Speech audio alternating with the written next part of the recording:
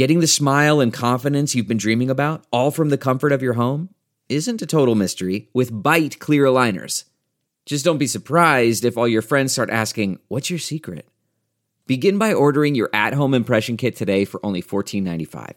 Bite Clear Aligners are doctor-directed and delivered to your door. Treatment costs thousands less than braces, plus they offer flexible financing, accept eligible insurance, and you can pay with your HSA FSA. Get 80% off your impression kit when you use code WONDERY at Byte.com. That's BYTE.com. Start your confidence journey today with Byte. All right, tons of people take a multivitamin, and it's important to choose one that's top quality. With one delicious scoop of Athletic Greens, you're absorbing 75 high-quality vitamins, minerals, whole food source superfoods, probiotics, and adaptogens to help start your day right. It's time to reclaim your health and arm your immune system with convenient, daily nutrition, especially during cold and flu season. It's just one scoop in a cup of water every day. That's it. No need for a million different pills and supplements to look out for your health. And to make it easy, Athletic Greens is going to give you a free 1-year supply of immune-supporting vitamin D and 5 free travel packs with your first purchase. That's a difficult sentence to read, I'm not going to lie. All you have to do is visit athleticgreens.com/sportsdrink. Again, that's athleticgreens.com/sportsdrink to take ownership over your health and pick up the ultimate daily nutritional insurance. I'm a dire Pelicans fan because that bitch got New Orleans in front of me.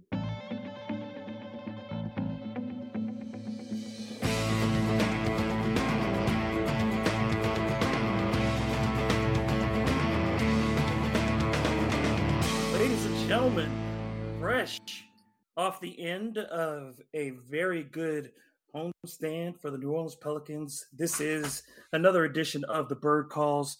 I am David Grubb, your host, along with Kevin Barrios, David Fisher, and our editor-in-chief at thebirdrights.com, the one and only Mr. Ali Kosel. Gentlemen, we are back, all four of us. The last time we were without Kevin, but now he is back amongst us. We had to sub him out for Jamal. But Kevin, I'm going to let you have the first one since you weren't here. 2-1 homestand.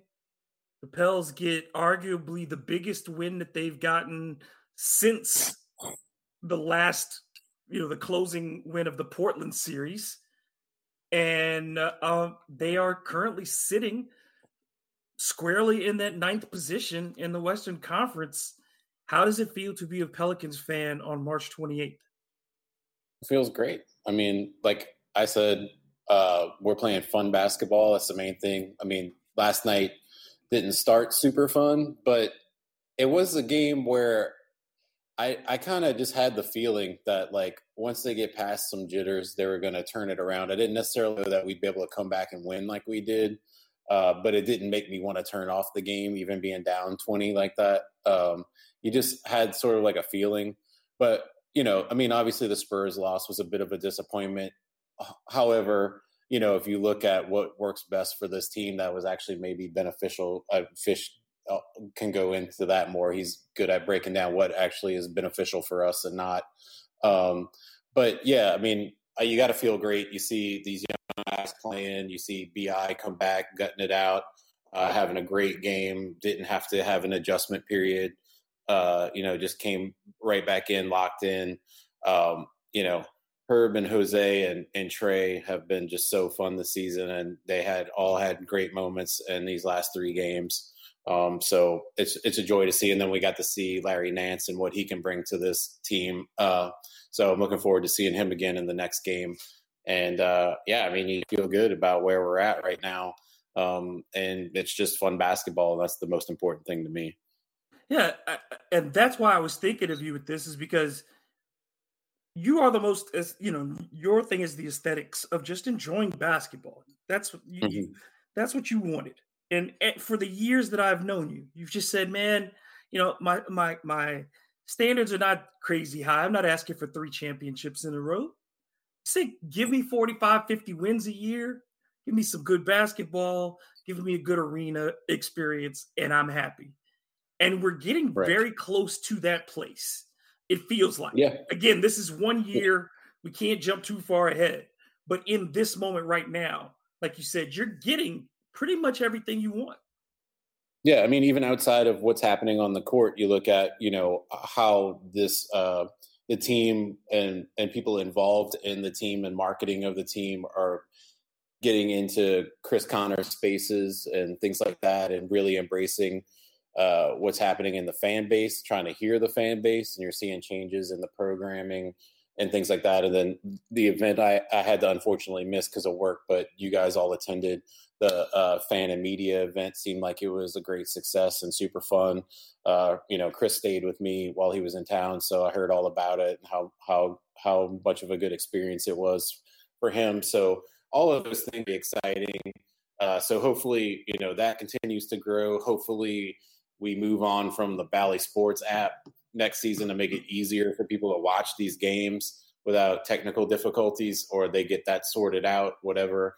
But yeah, I feel like we're in a pretty good spot with where this team is, especially like it's a drastically better spot than it was at the beginning of last season in terms of how things are happening and unfolding, and the development of this team and the development of an actual culture. Like, I think we all talked about many times about how when Griffin first got hired, we were I think some of you might have not been so much on get rid of Gentry, but how we saw value in bringing in a coach sort of Willie Green's ilk, a young coach that was more of a culture guy than an X's and O's rotation strategic guy, to come in and sort of just build that culture from the ground up and then develop some players into a leader. And we've seen that development of Brandon Ingram into a leader.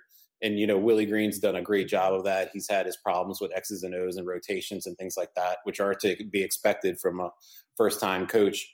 But, what you wanted from that coach is to really build a player up that's going to be the face of this franchise, the voice in the locker room. And I feel like we've gotten to that point with BI, and now bringing in the adult like CJ. We're in just a great situation in that sense. So you got to be happy with the way things are going. Well, Fish, you were the king of media weekend in one regard. Just from Friday on, from Thursday, I guess what was it, Thursday or Friday when this started with you and Larry Nance? It was Friday. Because I was already planning on coming down for the media thing, and then. So I was planning on coming down, and I tweeted out something, not to Larry, but just to the Pelicans, like, do you guys have Nance jerseys? Because if I'm coming down and I'm going to be in the arena, I'm going to walk out of that building with a Larry Nance jersey one way or another. And then, like, I hadn't even tagged him, and then he's just responded directly back to me that, dude, I've known that you have wanted me to come down here for years. You show up and I'm going to give you my jersey. And it was just, from there, it just snowballed, because everyone who follows me and who follows Larry sees that response. And then, like, I hadn't been checking my phone at that point in the afternoon. And then it's on fire with mentions, because everybody's just like, fish. So no. And I mean, Saturday was great. Like Kevin had kind of mentioned, he wasn't there, but what he had heard about it, it was just great to talk with fans, with some of the other people that cover the team, some of just the other passionate fans. And quite frankly, look, that was the first time you and I were in the same room. The last time you and I were together was pre-pandemic. Because we met up at a Pelicans game, I think either 2019. Because I remember. That's right. You're right. Yep. Yeah, but that was the first time, and that was another thing, because I felt like Joel and Antonio Daniels are just looking over at us, and we're just shooting the shit like two brothers that just haven't seen each other in years, talking about the team and stuff. That was tough. So. But it was great to connect with the fans and connect like real handshakes and faces with, all these ats that you're familiar with. And honestly, the biggest shock to me was when I met Lito, and I had just seen like his profile picture, and in my head he was 5'8", and then he was 6'5". Yeah, it looks like DeMarcus Cousins. I met him Yeah. recently. I met him last time Chris was in town, and I was like, "Whoa, you're a giant." That's like, are you? I thought he was Boogie's little brother or something. I was like, you look so much like Boogie. But we weren't the only ones. I saw that on Twitter too. Some Rel had tweeted out, what was it? A friend of hers said that was the first thing that came to her, and she's like, she doesn't even know basketball players, but she said he looks like DeMarcus Cousins. Yeah. Yeah. So I mean, and then everything with Larry, I had great tickets. He had everything taken care of. Went essentially backstage afterwards. Met Larry. I didn't bring a Sharpie, but he's a true professional. He had a Sharpie with him when he brought it out. He wanted to know, do I want it made it out to anybody? And no, just sign your name. I haven't figured out what I'm going to do with it yet. You're going to frame it. But I'm probably going to frame it. So did he sign your chest? What was that? Did he sign your chest? I didn't ask him for that. I tried. You gotten a tattoo. But the funny thing, when I talked to him, he said that he has seen the Cookie Monster meme for 2 years. He saw it from the very beginning when he was still in Cleveland, and Cleveland wasn't good 2 years ago and I told him, I was like, the whole thing was we would talk about what kind of big would be a good third big for the Pelicans. And I always said, you want a guy who's going to be able to protect the rim weak side, gives you defensive scheme versatility, and can rebound the ball. That's Larry Nance. And guys that might be available, that's Larry Nance. And I think the 2 games that he has played, he's racked up 4 blocks in less than 40 minutes. And he's already shown everything that I thought he was going to bring. And that's, he's still not 100% yet. And I think if anything, over the next couple of weeks, we should expect that it's going to get even better. Yeah, it was great to see that interaction, and Ali, you got to see it from the full media perspective because you were there for all 3 games. You were there to watch the crowds. You were there to see just the way the team responded each and every night up close. For that, this was without a doubt the final homestand, but it was the most critical homestand of the season for the Pelicans, who had not done well at home over the recent stretches. They had won their last 2 during that mini homestand, but this was so necessary. And outside of we could talk about the refs with the Spurs, but there were moments that the Pelicans helped that along too. But again, to rebound the way they did Sunday and come back and play the way they did against the Lakers, to play the way they did on Thursday, in the first game of this set, they did what they were supposed to do. They engaged defensively. They did all the things. And then from the other perspective, we're watching Willie Green grow up. Yeah. First of all, I'll start with talking about what you said about the crowds and stuff. Yeah, this has been by far and away the most filled Smoothie King Center. Sorry, I've got a dog jumping all over me.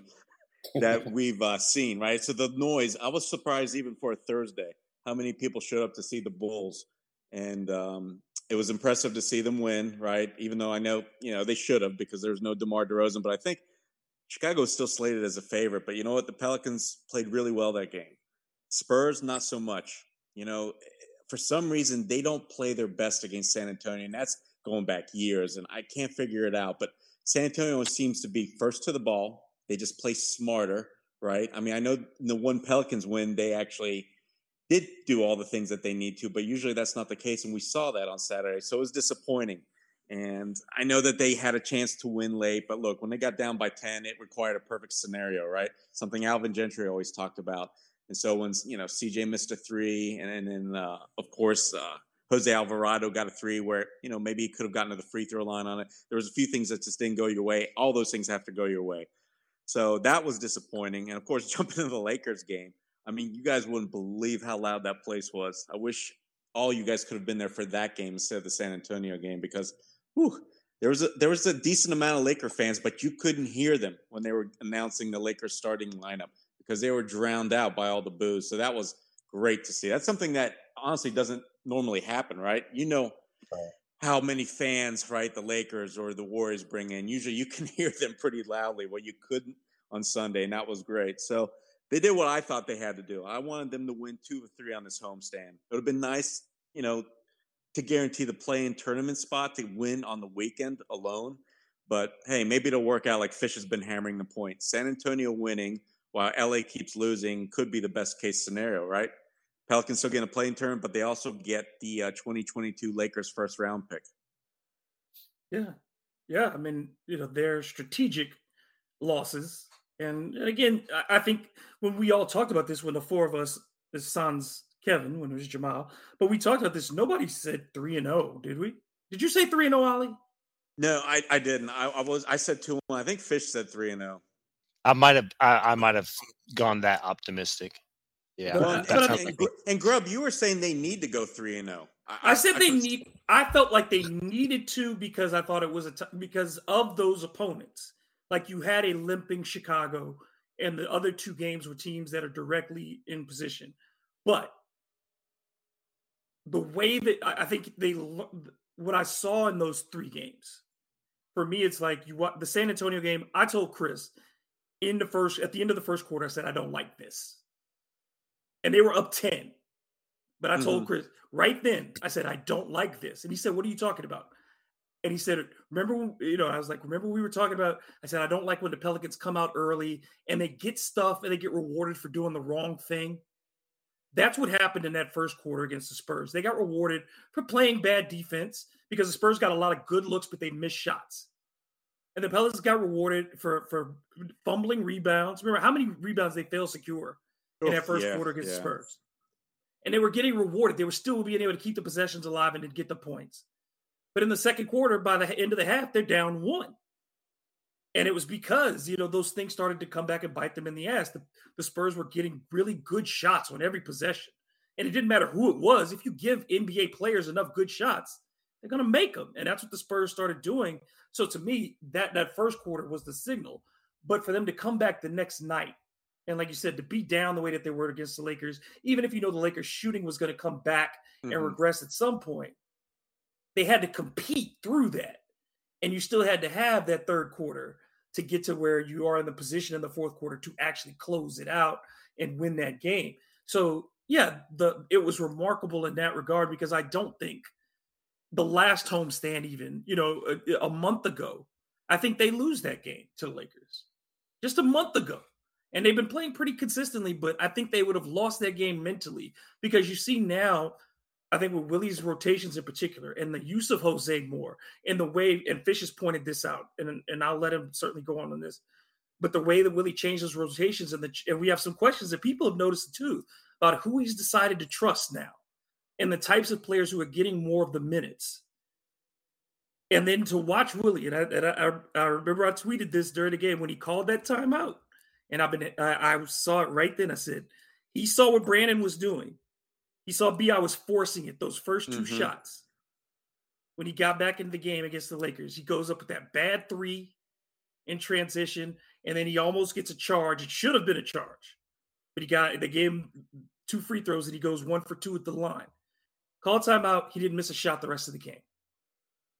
Yeah, what was crazy to me, I got to point out, CJ McCollum was just looking to get to BI and let BI go one-on-one, basically. And that surprised the shit out of me, right? Because that's something they don't want to do. That's something you saw at the start of the season.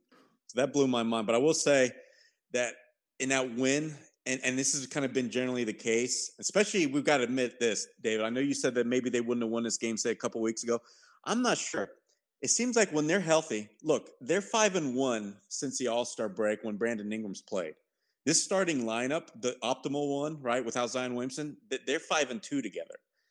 They're monsters in the third quarter now, and they have been since December, right? Guess who's the best team in the league in net rating since December 1? It's the Pelicans. And that usually means 2 things. One, you've got pretty darn good players who know that, hey, it's winning time. Number 2, you've got coaches who make really good adjustments. And we saw that in the Lakers game. So I don't want to really cut anything too short. I just wish they could stay healthy, right? Because when they're healthy, they have honestly about 11 guys they can go to. And Willie can play a lot of different matchups like he did in this Lakers game. He did not play Devontae and Jose. Neither one saw more than 5 minutes in the second half, and that was the great move. You put length out there. That's something Fish I noticed afterwards. But 'cause a I month always ago, I catch- think that's the thing is I think a month ago, Willie does stick with guys that he yeah, would. okay, from that You see what standpoint. I'm But I was saying? just saying, yeah, but if Bi and CJ and Jonas are out there, it's going to be hard to beat the Pels when they got Herb too. That's all. Yeah, I'm but if you're getting at. not putting, but it's those subtle things that Willie started to trust guy and just say, these are my best guys. And Yeah, he's but they've not had to earn it, right? And Trey and Najee, I think, right. have earned it of late. They had to yeah. earn it, but at the same time, his willingness to say, I don't have to play Devontae down the stretch in the last 5 minutes of a game because he's the veteran. Whereas before he might have done that. That's my thing is like we're watching Willie and this is what you expect out of a first-year coach. We knew there were going to be bumps along the way. And it seems that he's the main thing is that he's learning from his mistakes, if that's what we want to call them, or just going through that process. Because even the defensive adjustment of saying, okay, Herb, we're going to make this real simple. You stay with LeBron. That's what you do. You don't do anything but stay with LeBron.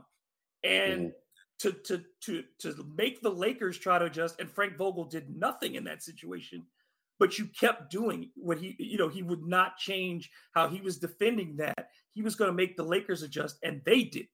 And that was something that maybe, again, a month ago where the Pelicans could have won it on their talent, maybe. But still, I don't know if they would have made the strategic decisions. I don't know if Willie might have let Brandon try to feel his way out of it. And the next thing you know, it becomes a 6-0 Laker run the other way. You know what I mean? So it's those things. And that's a good thing that they're better than they were a month ago in that regard. I want to jump in on that because the thing is that coaching theft is one of the best forms of flattery. And I think what we saw on Sunday night with because you could tell the fact that they had that in the pocket, right? Like we're not switching everything anymore. Herb is sticking to LeBron. If they're going to ball screen, we're going to go 2 to the ball until we can get Herb back in front. All right. So they have that in their pocket. But just like Popovich did to Willie Green on Saturday in the fourth quarter when he said, we're getting the ball out of CJ's hands.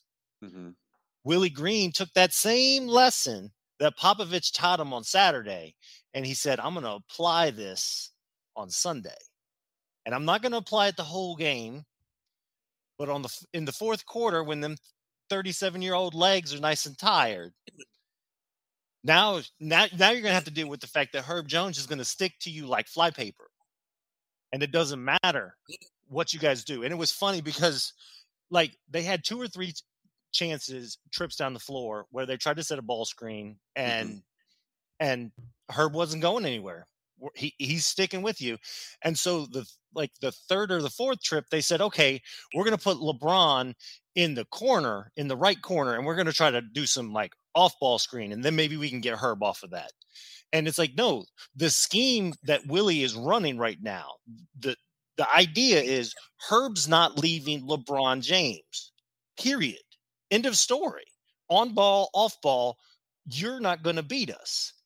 And then that trip, LeBron didn't even touch the ball, and you could tell he was frustrated, and that kind of just snowballed into the end result there. But to have that wrench that he's sitting there and he's waiting to throw it in to junk up everything for the Lakers, and even with how incredible LeBron was shooting, especially in the first half, he's draining 30-foot 3-pointers from the hash mark with a hand in his face. And Willie said, I'm not breaking that out yet because, I mean, if tonight's going to be like that, why would you use it? But then it came to winning time and he said, all right, we're going to gunk everything up for him. And theft is the one of the greatest forms of flattery, and what I did initially in teaching, and it's the same in coaching. A lot of coaches, they're not coming up with new stuff. They saw somebody else do it and they're stealing it. Yeah, there's no reinvention of the wheel. It's just finding out what works. It's pushing the right button at the right time. Yeah, absolutely. And what the Lakers, again, I called that win 105 adjacent because the only bucket the Lakers made down the stretch was that Malik Monk 3 that came off of 2 wild offensive rebounds. So, the Pelicans played immaculate defense down the stretch. The Lakers didn't adjust. And we give a lot of credit to Herb, absolutely, because, again, career high 6 steals in that game. But Najee Marshall did his job. Trey Murphy did his job. Everybody did their job. Jonas did his job, just even by being in the right place at the right time. He didn't have a whole bunch of – you could tell Jonas was tired at the end. He didn't have a whole lot of lift, but he got to the right spots. And so it was just to watch them all maintain their discipline, which is, again, not something that was a hallmark of a Pelicans team not that long ago. But now that's one of the things that we tout every time we talk about this team, is that there is a level of consistency there. And that's what the hardest thing for them to get to is to say there's some consistency. Now, there's still holes. Obviously, the home record could be better. You'd like to see that elusive 5-game win streak. But if they get to the postseason playing like this, then I'll live with that. It's this season in this context. It's hard to be bitchy and complain about the on-court product. Yeah. The other thing I would say, too, about that game is just, as great as Trey was as a scorer, I mean, his rebounding, I know he had that one that he fumbled away, but other than that, he was incredible rebounding, and that's something that we sorely have missed since we lost Josh Hart, a wing player that's out there grabbing boards, getting you extra possessions and ending possessions. So if that can be a consistent thing, because we know, some of our other bigs are deficient at rebounding. So having another guy on the wing that can get some extra possessions for you or close out possessions is crucial. So he helps fill some of that we lost in the Josh Hart trade. So that was great to see as well. Ollie, on Trey, going back to Summer League, we had always talked about how Trey was so versatile. Fish brought it up. He was late to watch the game, obviously, and he tweeted that out and talked about those things. But you were on that too when we were in the Summer League about that. We talked about Trey Murphy's role not just being a shooter, and we're seeing so much of that from him. That he is a finisher, that he is a passer, that he is a defender, that he is a rebounder, that he is capable of doing all these, and he's got a nasty streak too. Yeah, and I'll tell you what, when people are clamoring for him early in the season, I know you guys wanted to see him start, but after 6 weeks or so, it was just obvious he was out of his element. I thought he was lacking confidence. I remember saying it at the time, because there would be catches, right, within the set offense. He'd get the ball, and if he's got a defender right in his face, he couldn't wait to get rid of the ball. I mean, there were a couple of times where it almost slipped out of his hands and trying to make a pass so quickly. So it was obvious to me that he wasn't ready to play, and I think that was the main reason why Willie pulled him, on top of course, not understanding all the schemes, right, especially defensively. But now this is the guy that, we saw part of it in Summer League, but also in Virginia. And this is a guy that can play on both sides of the ball, man. Not only can he light you up from three-point range, and Kevin alluded to the offensive rebounding, but I feel like we've seen that now for a good consistent, 3 or 4 weeks, that he's going to grab at least a couple, and he's going to out-jump basically everybody's going up for the ball, and chances are he's going to come down with it. So that's impressive. But what I loved in that Lakers game, he put the ball on the ground, and he had this one drive where he got that and one, the scoop layup. Haven't seen that before out of him. So if that becomes a part of his game, I mean, look out. And I want to say I saw him doing this in 5-on-5s before games when he wasn't playing at all. I saw that aggressiveness, that same, look where he was really attacking, to where I think I even told you guys, it seemed like some of the other guys that were on the court with him at the time were kind of floating right through this. I could tell he was given 110, that he was trying to improve, and he was running so many pick and rolls, trying to make all the right reads and or get to the rim. I just felt like it was going to come for him. And I remember even having a tweet maybe 6 weeks ago saying, breakout's going to happen, because I had seen him do it back-to-back days. And sure enough, I feel like I saw that last night.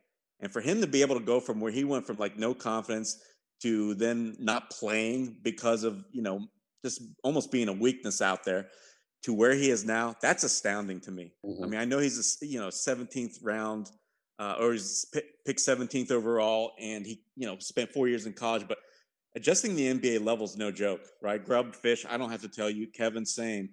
For him to make this jump and to honestly lead that charge against the Lakers was so impressive. It's going to go such a long way for him, not just for the rest of the year, but for his career. And I'm more hopeful than ever that he's really going to pan out.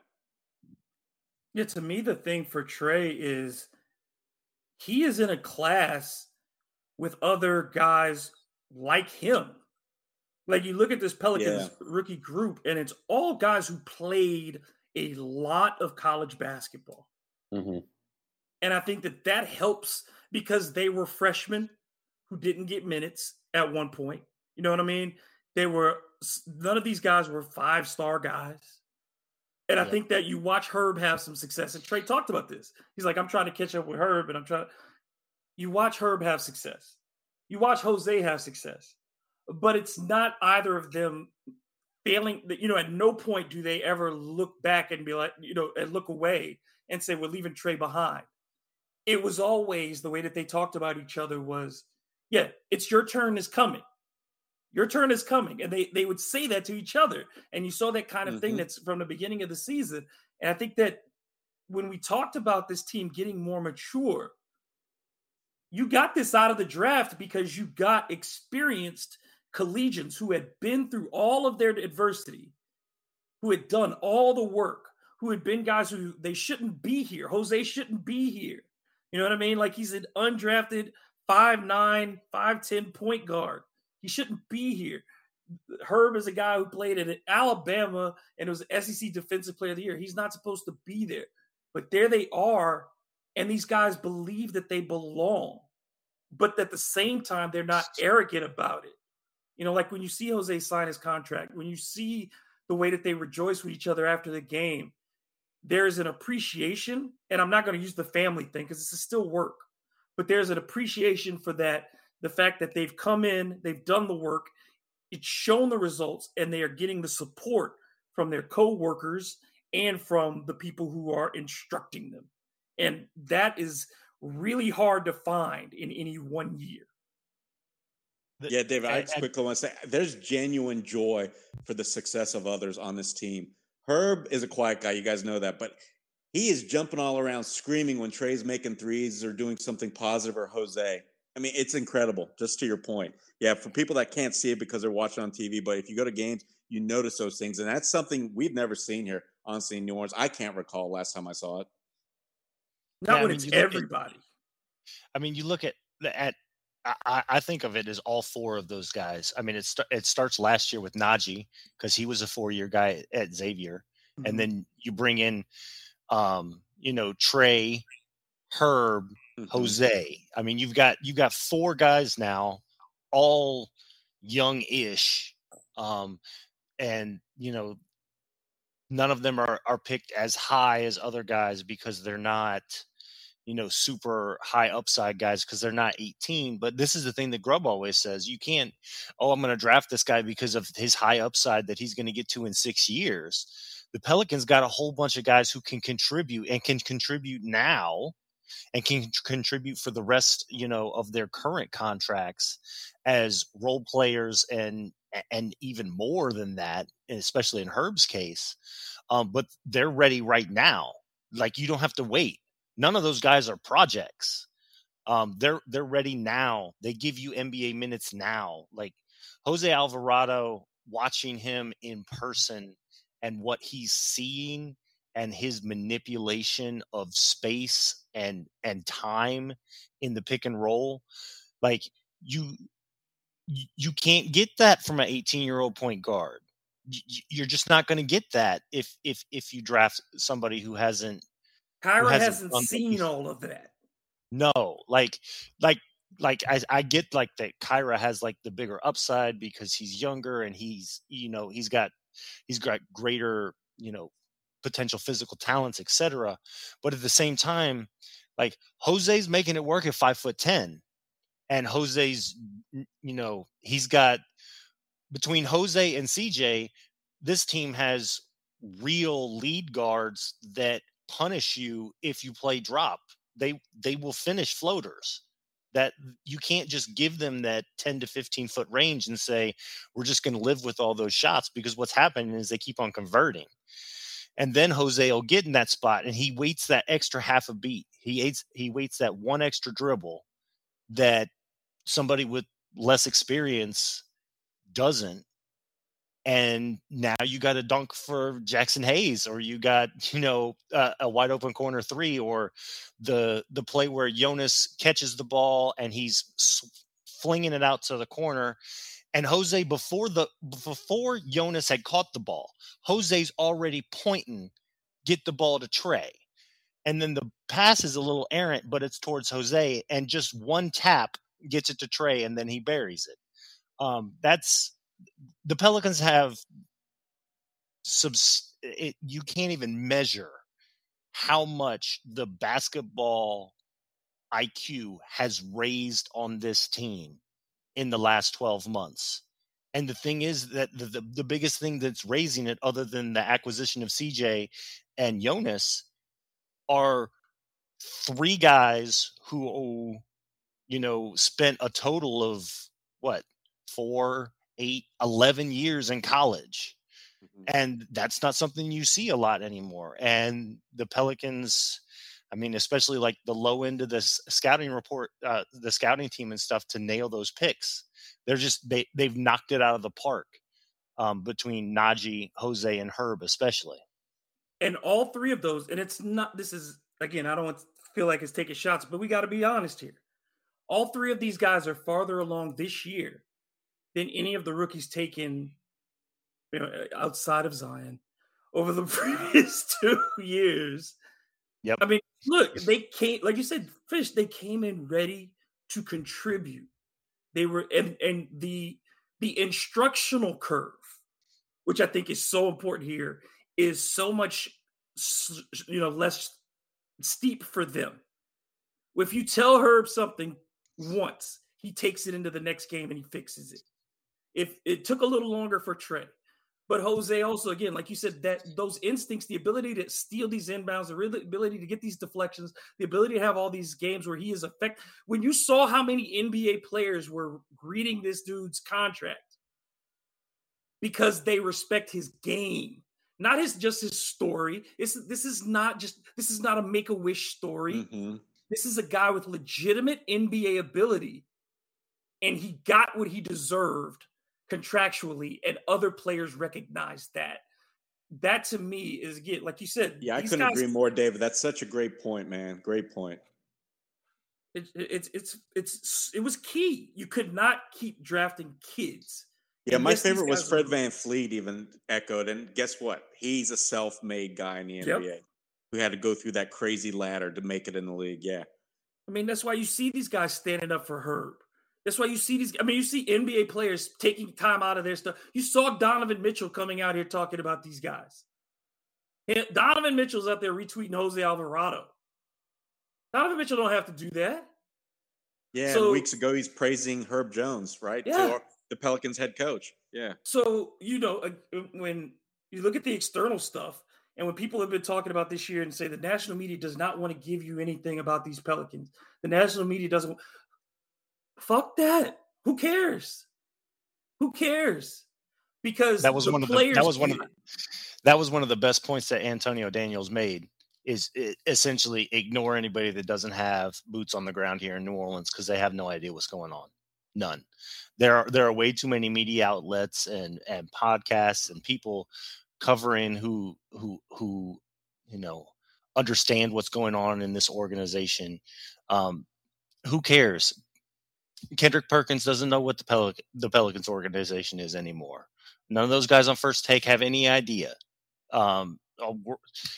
Everybody outside of the coast to those guys is just like NBA flyover country. So don't get your information from them, because they don't know what they're talking about. Not when they're talking about. Don't look to them for your validation. No. Don't look to them for your validation, because I was thinking about this, and I want to get you guys' thoughts on this. Being a fan to me, and I've often said I have to step back from fandom to do the things that I do the way that I do them. But there is, you guys know, we talk about this in our chat, that I'm a fan of teams. But I think the thing about being a fan is, and I think Kevin embodies this so well too. And I think of Kevin a lot when I think about why I would want to, if I still had my fan virginity, you know what I mean? Like if I didn't know how the sausage was made and I could just be a fan again, that's how I'd want to do it, where it's about enjoying the experience. Everybody's not going to win the championship. Everybody's not going to win the championship. It's not about those things. And when you watch the Lakers spaces and you hear them and they talk about they're throwing you their bullshit about, well, we got 17 championships. I'm a Yankee fan. I know the Yankees got 27 world championships, but I also know over the last 20 years, the Red Sox have more. You know what I'm saying? Mhm. I'm a Michigan fan. I know Michigan, how many Big Ten titles Michigan has, but also know it took them 15 years between the last two. And we took a lot of ass whoopings for Ohio State. I'm not going to lie about my team. I love my team, but I'm not going to lie about my team. And I just want my team to give me enjoyment. And I think that's the part where Pelicans fans stop worrying about other people validating your basketball love. Don't worry about people caring about your team the way you care about it. Nobody is going to, it's like your kid or your favorite food or whatever. Nobody's going to love it the way you do. So just love it. Be honest about it. Enjoy it to the best of your ability. And I think that's where Pelican fans are starting to mature in that way, to where they are getting less defensive and more offensive about, look, we're fucking Pelicans fans. We know we don't have any championships. We know we ain't got no banners. So we like watching our team. And fuck you if you don't like it. And I hate to say it that way, but that's the way you got to be. And I think more and more Pelicans fans are getting that way. And I think that's a good thing. I think the team helps on that point, not just because of the fact that this group of guys is lovable. Yeah. I mean, because they are. Man, we were talking before we started about how much like your daughter, just immediately about you watch Jose and it's electric. That dude just checks into the game and it's just electric. But I mean, this team makes watching basketball fun. This is the most fun that I can remember having as a Pelicans fan outside of, the run up to the 2018 playoffs and the playoffs. And a lot of that attitude also, I think, comes from the organization, because the organization in general and the players on it, they're like, we're going to do us. And for the past, 5 months, they've been good. I mean, yeah, like borderline 500, but I was, doing the stats numbers and stuff. They're borderline top 10 on both ends of the floor over the last 60 plus games.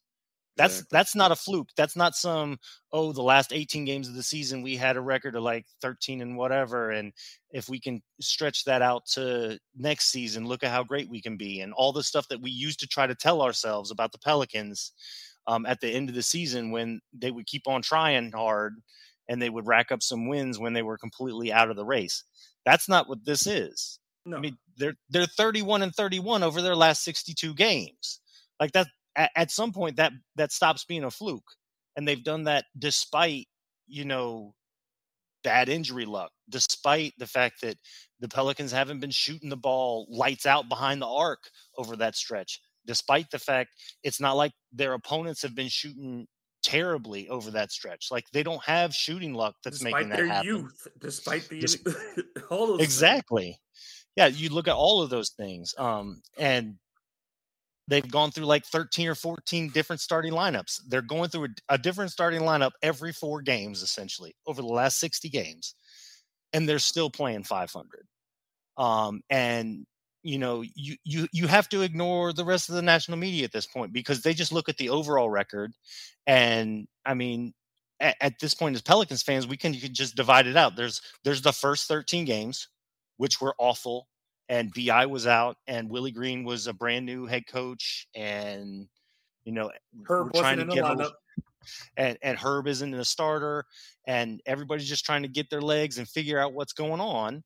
And then there's the other 62 games, and clearly they've shown that the 62 game sample that we're looking at, that's the team. And you look at everything that's gone on, and you think they can be that or more. And that's the baseline now. And that you just loved it. It was just wonderful being in the arena on Saturday, even in a loss, when Trey knocked down the 3-pointer and they call that technical foul on Jose Alvarado for passing the ball to the ref when it came through the rim. Like initially, right after that thing, like the arena was ready to lift off the ground and everyone was standing up. And I haven't been in the arena and felt that since 2018. Yeah. All right, guys. Well, let's get to the questions. We'll start with. All right. I think this is one that you can all answer. So just give me the number, and Fish, I'll let you start with this one because this is actually one that this is right down your alley. It's something you've tweeted about. On a scale of 1 to 10, how surprised are you that the Pelicans' best 8 includes 3 rookies and a 2019 draftee not named Zion? Very surprised. Give me a number, so 1 to 10. So 10. You always do this. I give you the 10. 10. No, very simple. 10. I thought that Herb Jones was going to spend a lot of his time in Birmingham this year, and he grabbed a starting slot right from the get-go, and then Jose has been a complete revelation. A 10. Ollie? Yeah, 10 for all the reasons that Fish just listed. None of us saw this coming. We thought Trey Murphy would play, right? Right. Herb would spend half of the year in Birmingham, and Jose probably the entire year. If not get waived, then they would have replaced him with another 2-way contract. Or a veteran. We thought he might be just dropped to a veteran point guard at some point. Kevin? Yeah, I mean, I'm in agreement with that. I'd say the only thing is, as you guys know, because of my job, I was around Jose a little bit when he first arrived. So I saw, real dudes coming to hang out with him. So I was like, who is this guy? He's got something, but I still didn't expect him, obviously, to be what he is now. But, I'd definitely say a 10. And especially, that includes seeing a lot of growth from Jackson on the court as well, who's a guy that, I was down on a lot of his career so far. I mean, he still has a lot of things he's got to fix, but since being moved to the 4 and playing a lot of minutes with Jose, he's, become a very successful offensive player on the court. And some nights he's a solid defender as well. So all of that combined, I think you got to go with a 9 or a 10. If this is your first time listening to Kevin, that level of praise for Jackson Hayes is the equivalent of how Fisher normally talks about Larry Nance. To squeeze that out of me or Kevin, to say that Jax could, he didn't say one backhanded thing. That was about as good as it gets on that one. Ollie, I'll let you do this one because you were there for all 3 of these. The level of officiating, and you've been at just about every home game. So the level of officiating this year, that's always a big question for folks. And this year, I would say this is one of the years that I've noticed that it does just feel really weird. Like there are a lot of times where I've been like, I think, fans are being too fanish on these, but this year it's odd, the officiating. It is, and it hasn't gotten better. Look at Herb Jones. He's still not getting any respect. He's getting called for touch fouls where there's very little physicality on a play. The play that comes to mind most recently is Keldon Johnson Keldon Johnson on the drive, and kind of actually caught Herb in the face with an elbow, but never mind that, right? And then fell down. Herb didn't assist him to the ground whatsoever, but he got whistled for the foul. Mm-hmm. There's a lot of head-scratching calls still being made. The technicals. And now, I was getting to that. And plus, right, the technicals, where, boy, if Jose Alvarado maybe doesn't get whistled for that dead ball, for touching the ball after it had gone through the hoop, just handing it right to the referee, and he literally had it for maybe a split second. Maybe that extra point that looms larger, right, in the finish of the game. So to make suddenly these calls against the Pelicans that are honestly just crazy. I mean, Trey Murphy getting called for a technical foul because he simply just looked. He didn't squint hard, didn't super glare. He didn't do the "you're too small." None of that. And yet LeBron, as Fish mentioned, we all know this. He's always taunting after a big dunk or a big play or something like that. So it just blows my mind. And it goes to the point that I think, what was it? Somebody wrote, and checked out on which referees referee which game. I think it was Tom Haberstroh, right? He dissected which referees and their experience levels referee which game, and it seemed like the Pelicans are getting stuck with either ones that are more inexperienced and towards the bottom rung in terms of whatever evaluation grades. But either way, something is wrong. Something is showing up, and I just want to stop. Right? Just call it fairly. 2. Oh, Flagrant 2 may have been the worst Flagrant 2 I've How did ever I forget seen. to mention that? Yeah. And I don't embellish. That was a basketball move. He caught him in the head. He did. He caught him. Yeah, exactly. But he was not swinging that elbow. Yeah, it's a flagrant one. That's an easy call. Move on. Yeah. Honestly, of all the things, because Jose's delay a game technical foul is only a warning if they don't call a delay a game warning when Larry Nance grabs an offensive rebound, puts the ball through the hoop, has Spurs on both sides of him, tries to run down the court, and the ball, as it comes through the rim, grazes his shoulder. That's all that happened. That was all that was there. And they called a delay a game warning on that, which is ridiculous because that happens all the time. And it's so rarely called. Like the delay and they of decided game they were going to call the second one and a technical with 1 minute and 45 seconds to go in a one possession game. That's offensive. I just feel like the season has been like one big like tribute to Joey Crawford when it comes to I mean, you just see these calls, like not just in Pelicans games. I don't get to watch a lot of other basketball games, but when I do, there's always like at least 4 calls in a game that I'm like, how? Like even when it's 2 teams that I don't care who wins, because I do have teams that I obviously cheer for in different situations. But like sometimes I'll be watching a game, it's just 2 teams that I think are pretty cool playing. I don't really care who wins, and it's like there's 4 calls in the game that I'm just like, how did you call that? And it just seems like so bizarre. It's like the refs are either really bad at their jobs or really good at their jobs, if you know what I mean. Yeah. The NBA's got to do something. It's gotten to the point where it's like you feel like there's a Tim Donaghy on every crew. Yeah. Yeah. And the thing I got to bring it up. Go ahead, Ollie. Yeah, I was just going to say, and I got to bring up the fact that it seems like when we get certain referees that do the Pelicans games, it's going to be a bad officiating day for the Pelicans. The one that comes to mind, Jenna Schroeder, right? The blonde referee that Fish and I and the rest of us, we know. Wasn't she the one that was responsible for throwing like 3 technicals in a quarter, right? Josh got one and got thrown out. Jackson picked up one. What was it, against the Thunder or the Rockets? It was against the Thunder, right? The Pelicans had a homestand then, and those same refs did like 3 straight games before they moved on, and all of them were very poorly officiated. And whenever they referee, right, I watch closely, and it sure enough, they don't do a good job. It's a head scratcher. And so the thing I was trying to jump in on really quickly is it's wild because the first month and a half of the season, when they were like, we're going to let a bunch of stuff go and we're just going to play. When they were calling it like that, even when the Pelicans were doing extremely poorly in terms of record wise, we were talking numerous times on Twitter and, in our group chat and stuff that we really like how the officials are calling the game. Like multiple times we were like, stuff's not going the Pelicans' way, but it feels like it's consistent because they're like, we're not going to call all the ticky-tack stuff.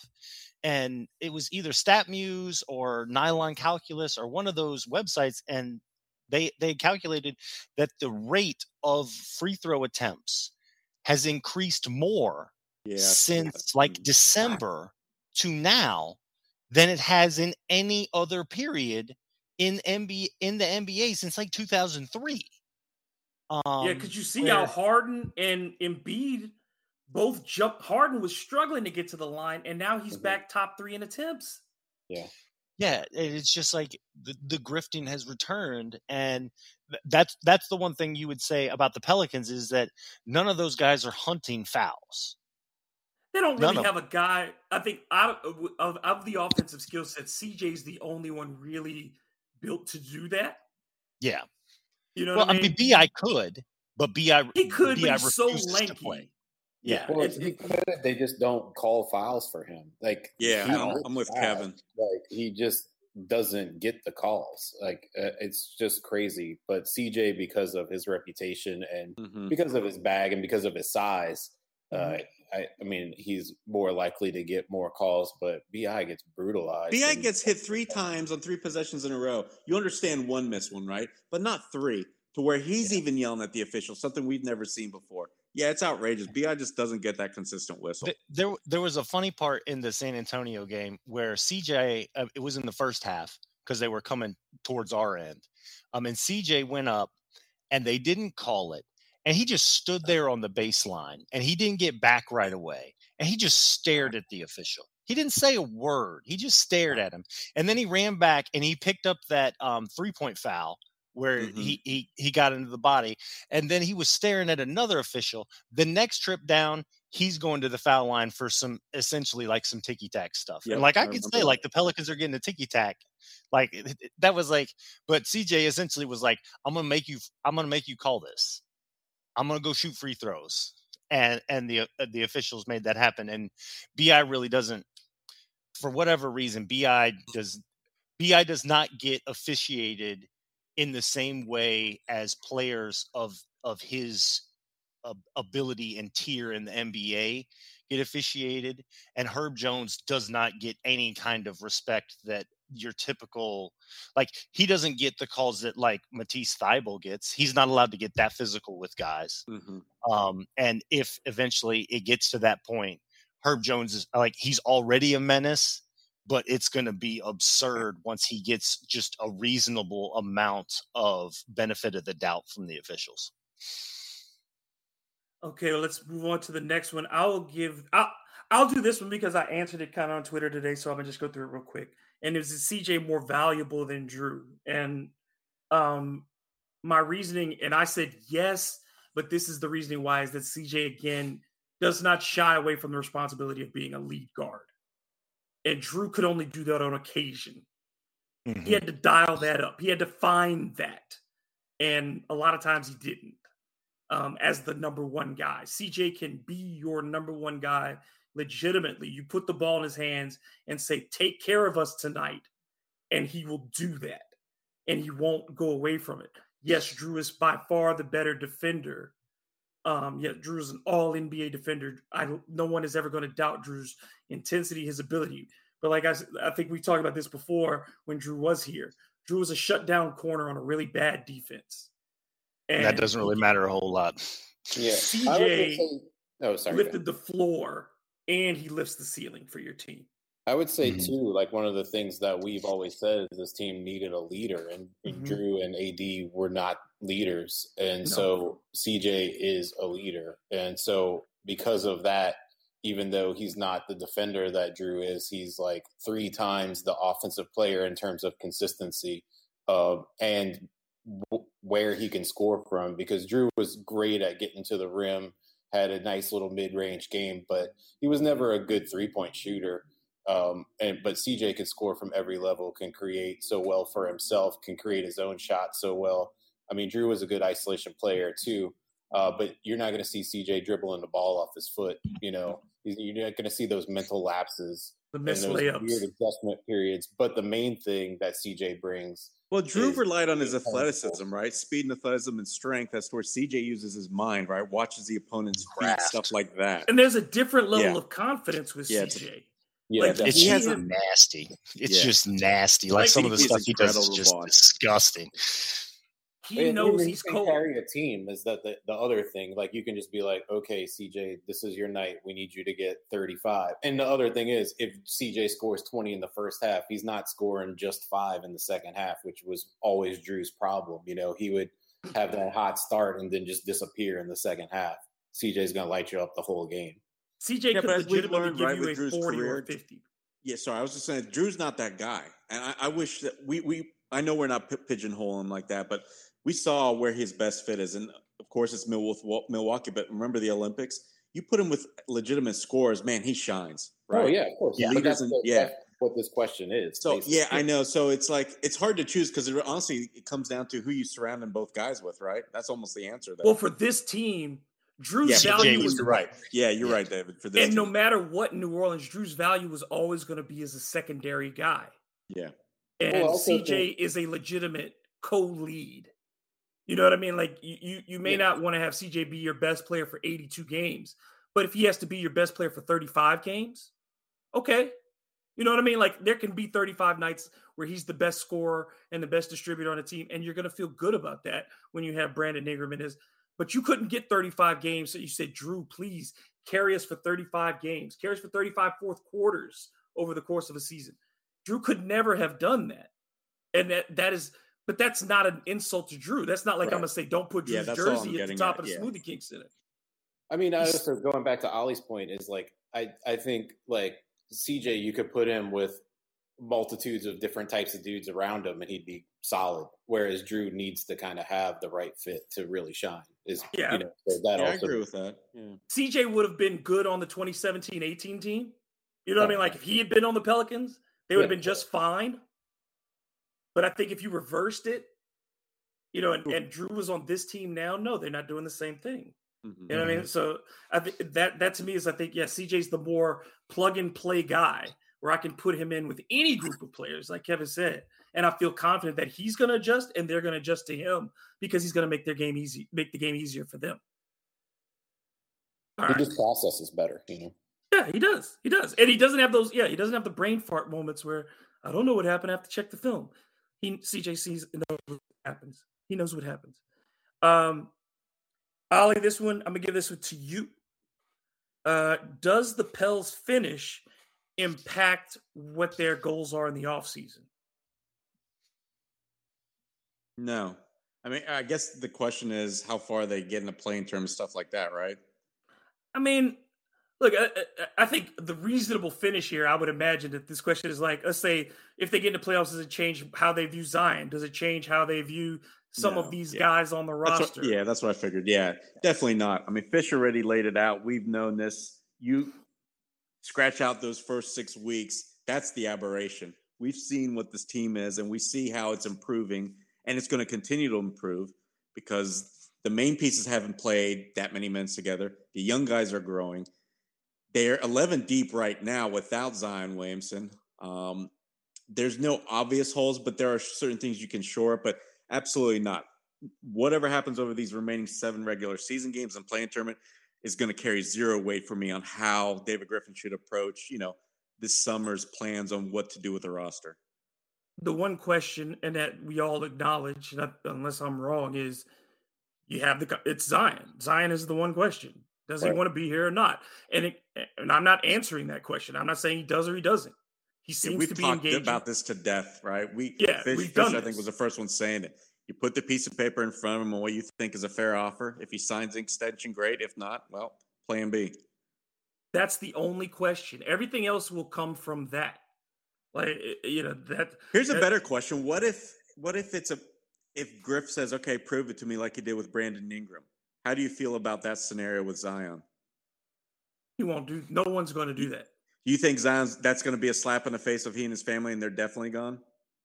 If the Pelicans are going to do that, to me, it just seems like what you're doing then is you're making this battle even more public because there is some battle going on here. Definitely. And it needs to stop being fought in the public. Yeah, but I would say it wouldn't go away even if he signs a contract. No, that would be you have to resolve it. You have to resolve it and get that understanding. It has to be the come to Jesus meeting, and you just got to get it all on the table. Whatever Zion's beef is, whatever Griff's beef is, whatever whose misunderstanding it is, it has to be resolved. One of them got to go. Both of them got to go. Or they got to figure out how to work together. But there has to be a resolution this summer. But does it have to be completely copacetic? Do we have to reach a certain level to where his family and Griff or whatever the issue is are that eye to eye? I don't think they need to get there. But you need to be on the same page as like Zion has to say, I want to play for Willie and this team. He didn't got to like Griff. How do we but he's got know to say I'm committed to this. I don't know. That's what I'm saying. I can't answer that question. But he's not going to answer that question right now. No. I don't think No. that I don't think he's because the contract hasn't been put in front of him. So that But business the part thing is hasn't that happened yet. I think you could say that the Pelicans are going to be in a position that if they do well Mhm. without him, then Mhm. when the Pelicans put the paper in front of him in July, it's a situation where it's like, I mean, he's like, am I really going to, is the grass really greener? Because this grass right here looks really damn freaking green. And then the That's other his thing about, decision. and then the other thing is that the Pelicans aren't the ones answering the question. They just have to ask it. Right. Like Yeah. the answer does not come from the Pelicans. And so it comes from Zion. And until we have his answer, we know what the question is, and we can stop asking it because none of us are answering it. The Pelicans aren't answering it. Zion's going to answer it, and he'll have the opportunity to do that. And all the Pelicans can do at this point is because they're not waiting for a savior. They're not waiting for a white knight. Go win games because winning will solve everything. Winning solves everything. And they've shown that the very least it is, and that they are willing to do what they have to do. That they have mentally gotten to the place where they are not waiting. Like you said, they're not waiting for a savior. They're not counting on Zion to be that for them. He can be a part of this, and I think that's ultimately how it's presented. Is it's going to be like, dude, you can be a part of this, and we'll embrace you, and we'll love you, and and it'll be great. Or you don't have to. And we'll be okay. And I think that's the biggest thing is that for the first time, this franchise is in a position with its star, with one of its stars anyway, to say, you know what? We can be okay. You're not holding us hostage. You weren't in that position with Anthony Davis. You weren't in that position with Drew Holiday. You weren't even in that position with Chris Paul, though it wasn't of Chris Paul's making. But with Zion Williamson at this point in time, you're in a position to say, we can be okay. And Grub, you made me miss Josh Hart just a little bit more because he was the first one, right, to say that. Literally put that out there. Yeah. But keep wishing that into existence, man. You put him on this roster. That's my next project, man. That's what I was going to say is like we're not lying to ourselves anymore when we say if he's on, it doesn't matter. Like there's no really lull in like, with Anthony Davis going away, we knew we were going to get a nice return for him, but we also knew that it was going to take a while to build something from that. Whereas now there's something built. So either he's in and that gets taken to a level that can be contender worthy because you add a talent like that to what's already here. And if it works right, then you're looking at a legitimate title contender. But if he's not on board, you move on from him, you're going to get some pieces, but you have a team that we just spent about an hour or maybe more already talk how much we love this team and the foundation that's here and how they're playing. And we see the growth and you see what they've done over the last 60 games, that you can see that whatever that return gets added in to pepper in the little holes that we need to fill, then you still have a great team that's going to not necessarily contend for a title, but it's going to contend for a second round exit maybe, and, for me as a fan, that's worth it if everybody's all bought in and happy and we have this vibe around the team that we have now. So I do think it's very important in the off season for them to sit down and figure that out. And because I don't want to have what we have right now hindered by this cloud hanging over the team. Well, what's he going to do? Is he in? Is he out? I think that needs to be resolved in the offseason. And that's always been my opinion, So we'll see. But, like I said, we're not lying to ourselves anymore that we're good with you or we're good without you. Obviously, we'd love to have you. But if you don't want to be here, then we'll be in fine shape. Fish, obviously, with Jose signing, they had to let go player from the roster, and they still have a two-way spot. But at this stage, do you see the Pelicans signing a two-way player at this part of the season? If they can get somebody that wants to come in, maybe somebody from Birmingham, possibly. But the thing is that you look at their injury report, and the Pelicans are going to say we're dressing 13. Like, they're dressing 14 because Clark's still there. Mm-hmm. So the only two guys that are out are Zion and Kyra. So I mean, we've got 14 available bodies. We have plenty of people here that we can practice. The Pelicans don't have another back-to-back until the very last 2 games of the season on April 9th and 10th. And who knows what the season will be then. Now, it might be a nice thing that they would do where they would give the guy that they initially had on a second a 2-way contract, Dalton Holmes, who I believe he is still in Birmingham now. They could give him a 2-way, or somebody else that's they could give Jared Harper a 2-way, who came up and he played well in his very brief stint I like up Harper from Birmingham. too. Yeah. But I mean, in terms of like, we need somebody to come log minutes right now. They're not in that situation. And I was really glad, when the details came out that, I mean, they're forking over a lot to Jose this year to recognize what he's done. But then after that, it sounds like he's at the minimum. Yeah, it's a very reasonable deal. Mm-hmm. So I not to dive too far into salary numbers or anything like that. The MLE next year is a little over $10 million. The Pelicans, for about $10 million next year, are going to have Trey Murphy, Willie Hernangomez, Herb Jones, Najee Marshall, and Jose Alvarado. All 5 of those guys. All 5 of them at some point this season have been rotation players. And if you can move Devontae Graham. Yeah, all 5 of those guys will cost less than Devontae Graham. One Devontae Graham. Devontae had one night.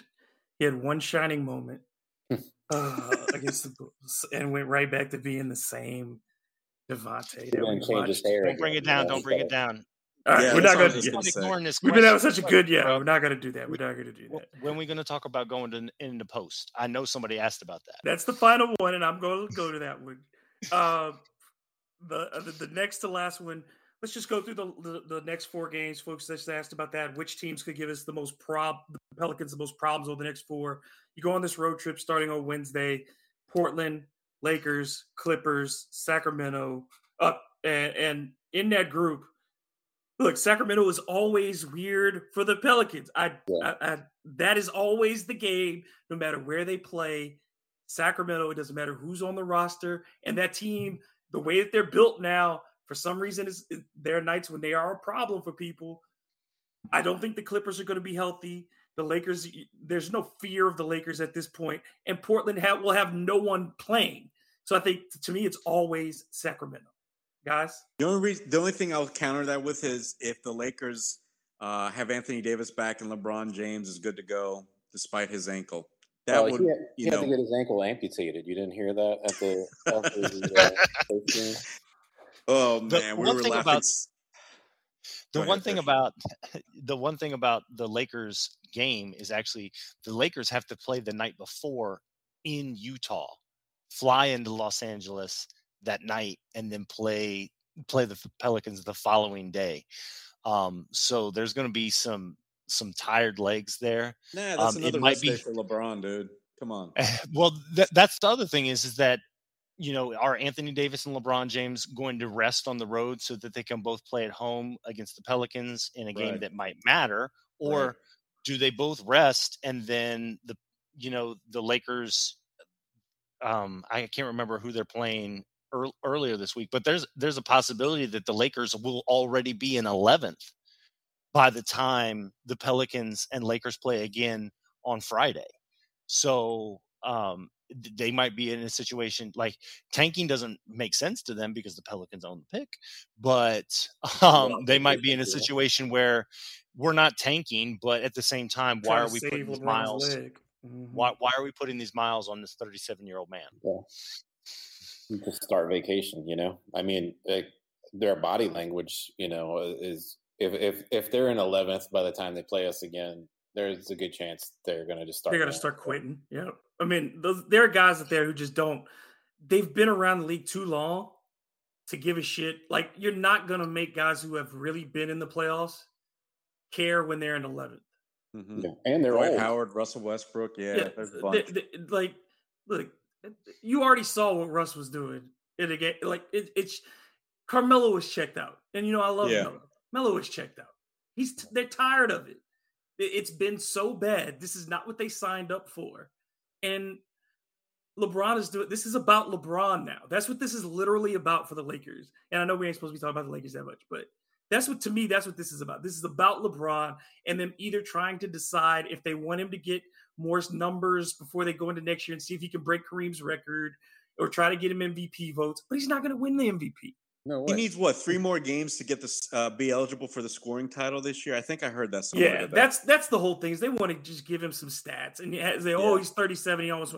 But they're inflated numbers and they mean nothing because you're not impacting winning. And because he's just not even getting back on defense. No, he's not even trying. And you saw full court the first possession of. Yeah, Herb Jones. I even include that in the recap because that astounded me. Of course, it didn't last. Well, he was playing performative defense to start the game. So the final question was from our own Chris Connor, who asked, since Fish and I are both taller, I guess, people, what were our go-to post moves? I had no go-to post moves. I was an active big. My job was to block shots, rebound, and hurt people. I had fouls. Coach told me to use them.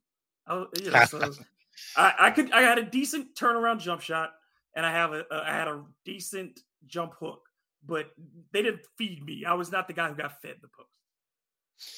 I was fortunate enough. I got fed a bit, and at the time when I was a child, Hakeem Olajuwon, the Rockets. So left block, fading away to the baseline, man. I practiced it from the time I was in 6th grade on. That thing was money. I was offensive rebounds. That's where I got my points, were on putbacks and that stuff. And that's what I loved because my idols I wanted to be Charles Oakley. So Oak didn't have post moves. So Oak just hurt people and rebounded and did stuff like that. So I was like, well, that's what I'll do. When I realized I wasn't going to grow to be 7'1", I said, let me try to be Charles Oakley. I can do that. And that's, again, because I loved Oak and I wanted to be that guy for my team. But guys, I think we covered a lot. Again, I think it's optimistic about this upcoming road trip. 3-1, 4-0, both on the table, I would say. The Pelicans have done so well against the Clippers this year. Even if Paul George comes back, the Pelicans have played the Clippers. I think they haven't lost to the Clippers this year, have they? No, they've beat the Clippers with Paul George available and playing. Yeah, they're 3-0. There's 2 blowouts, right? So look, they've not lost to the Clippers. They've won the season series already with the Lakers at 2-0. They'll go to 3-0 most likely. Portland again has no one active for this game pretty much on Wednesday. No. And then Sacramento is just the one. It's the end of the road trip. It's Alvin. It's Sacramento. It's just how things go. The only one that makes me worry is Sacramento because good news about that one is Rashawn Holmes ain't playing. And didn't they shut down Fox too? I thought I saw that today or yesterday. Am I wrong? Still Sacramento. I don't know. Everybody's getting shut down, man. But Holmes and Fox are the two that always really eat us up. Yeah, and you never know isn't there anymore. The getaway game on a road trip is always tough though too, because the guys are thinking about coming home. So and who knows? I got to throw this in there. 5 hours ago, Jason Anderson, one of the beat writers for the Kings, said Alvin Gentry says he doesn't know if De'Aaron Fox or Domantas Sabonis will play again this season.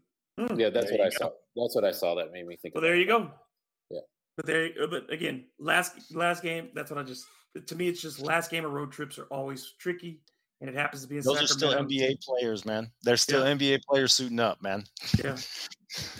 Dudes don't want to. I mean, they're guys who don't want to be embarrassed. They're and who will compete. And if the Pelicans are slipping that night, again, that's just anybody. If you their margin of error is still, it's wider than it was. It is wider than it was. It is no longer a razor's edge, but it's still they still have to be very good. Yeah, let's just hope there's no more rotation minutes where there's no JV, BI, or CJ on the court. That shit drives me crazy. I don't know why you don't always have one of them on the court. We should have talked about that because that's a good point. Yeah, we're talking about it now, too.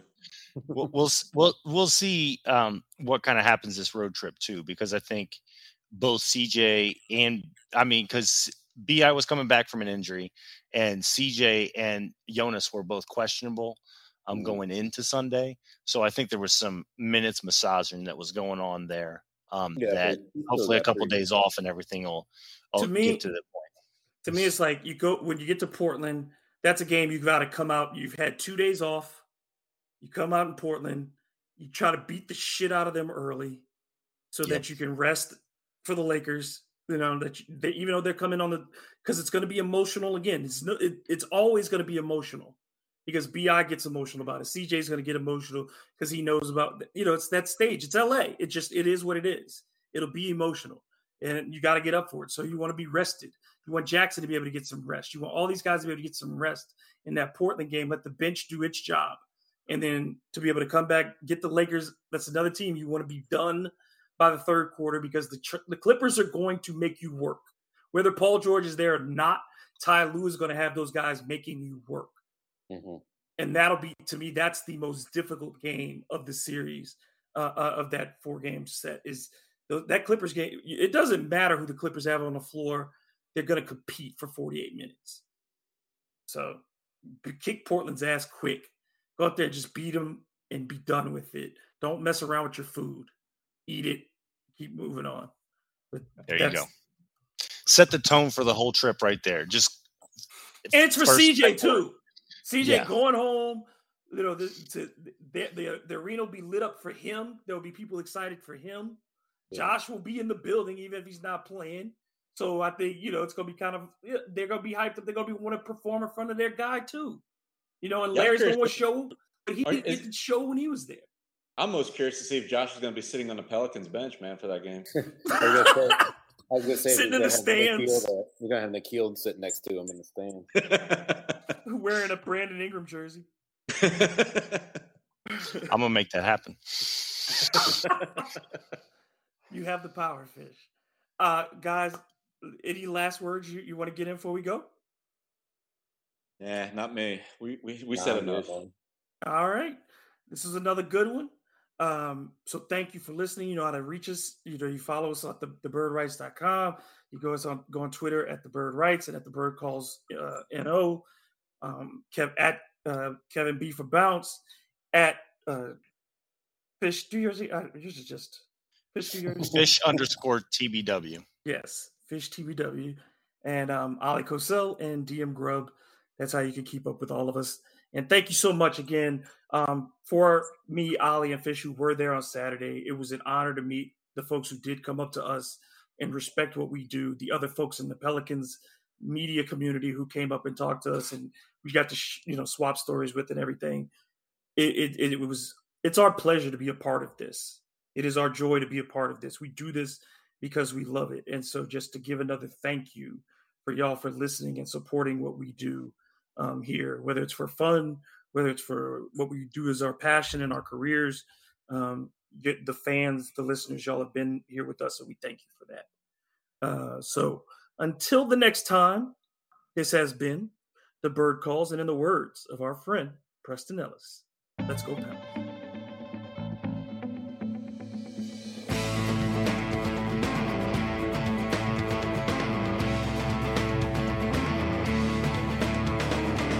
Thank you for listening to The Bird Calls on the Armchair All-American Network. If you like what you're hearing, please take a moment to rate us on iTunes, retweet, share with your friends, and most importantly, subscribe today.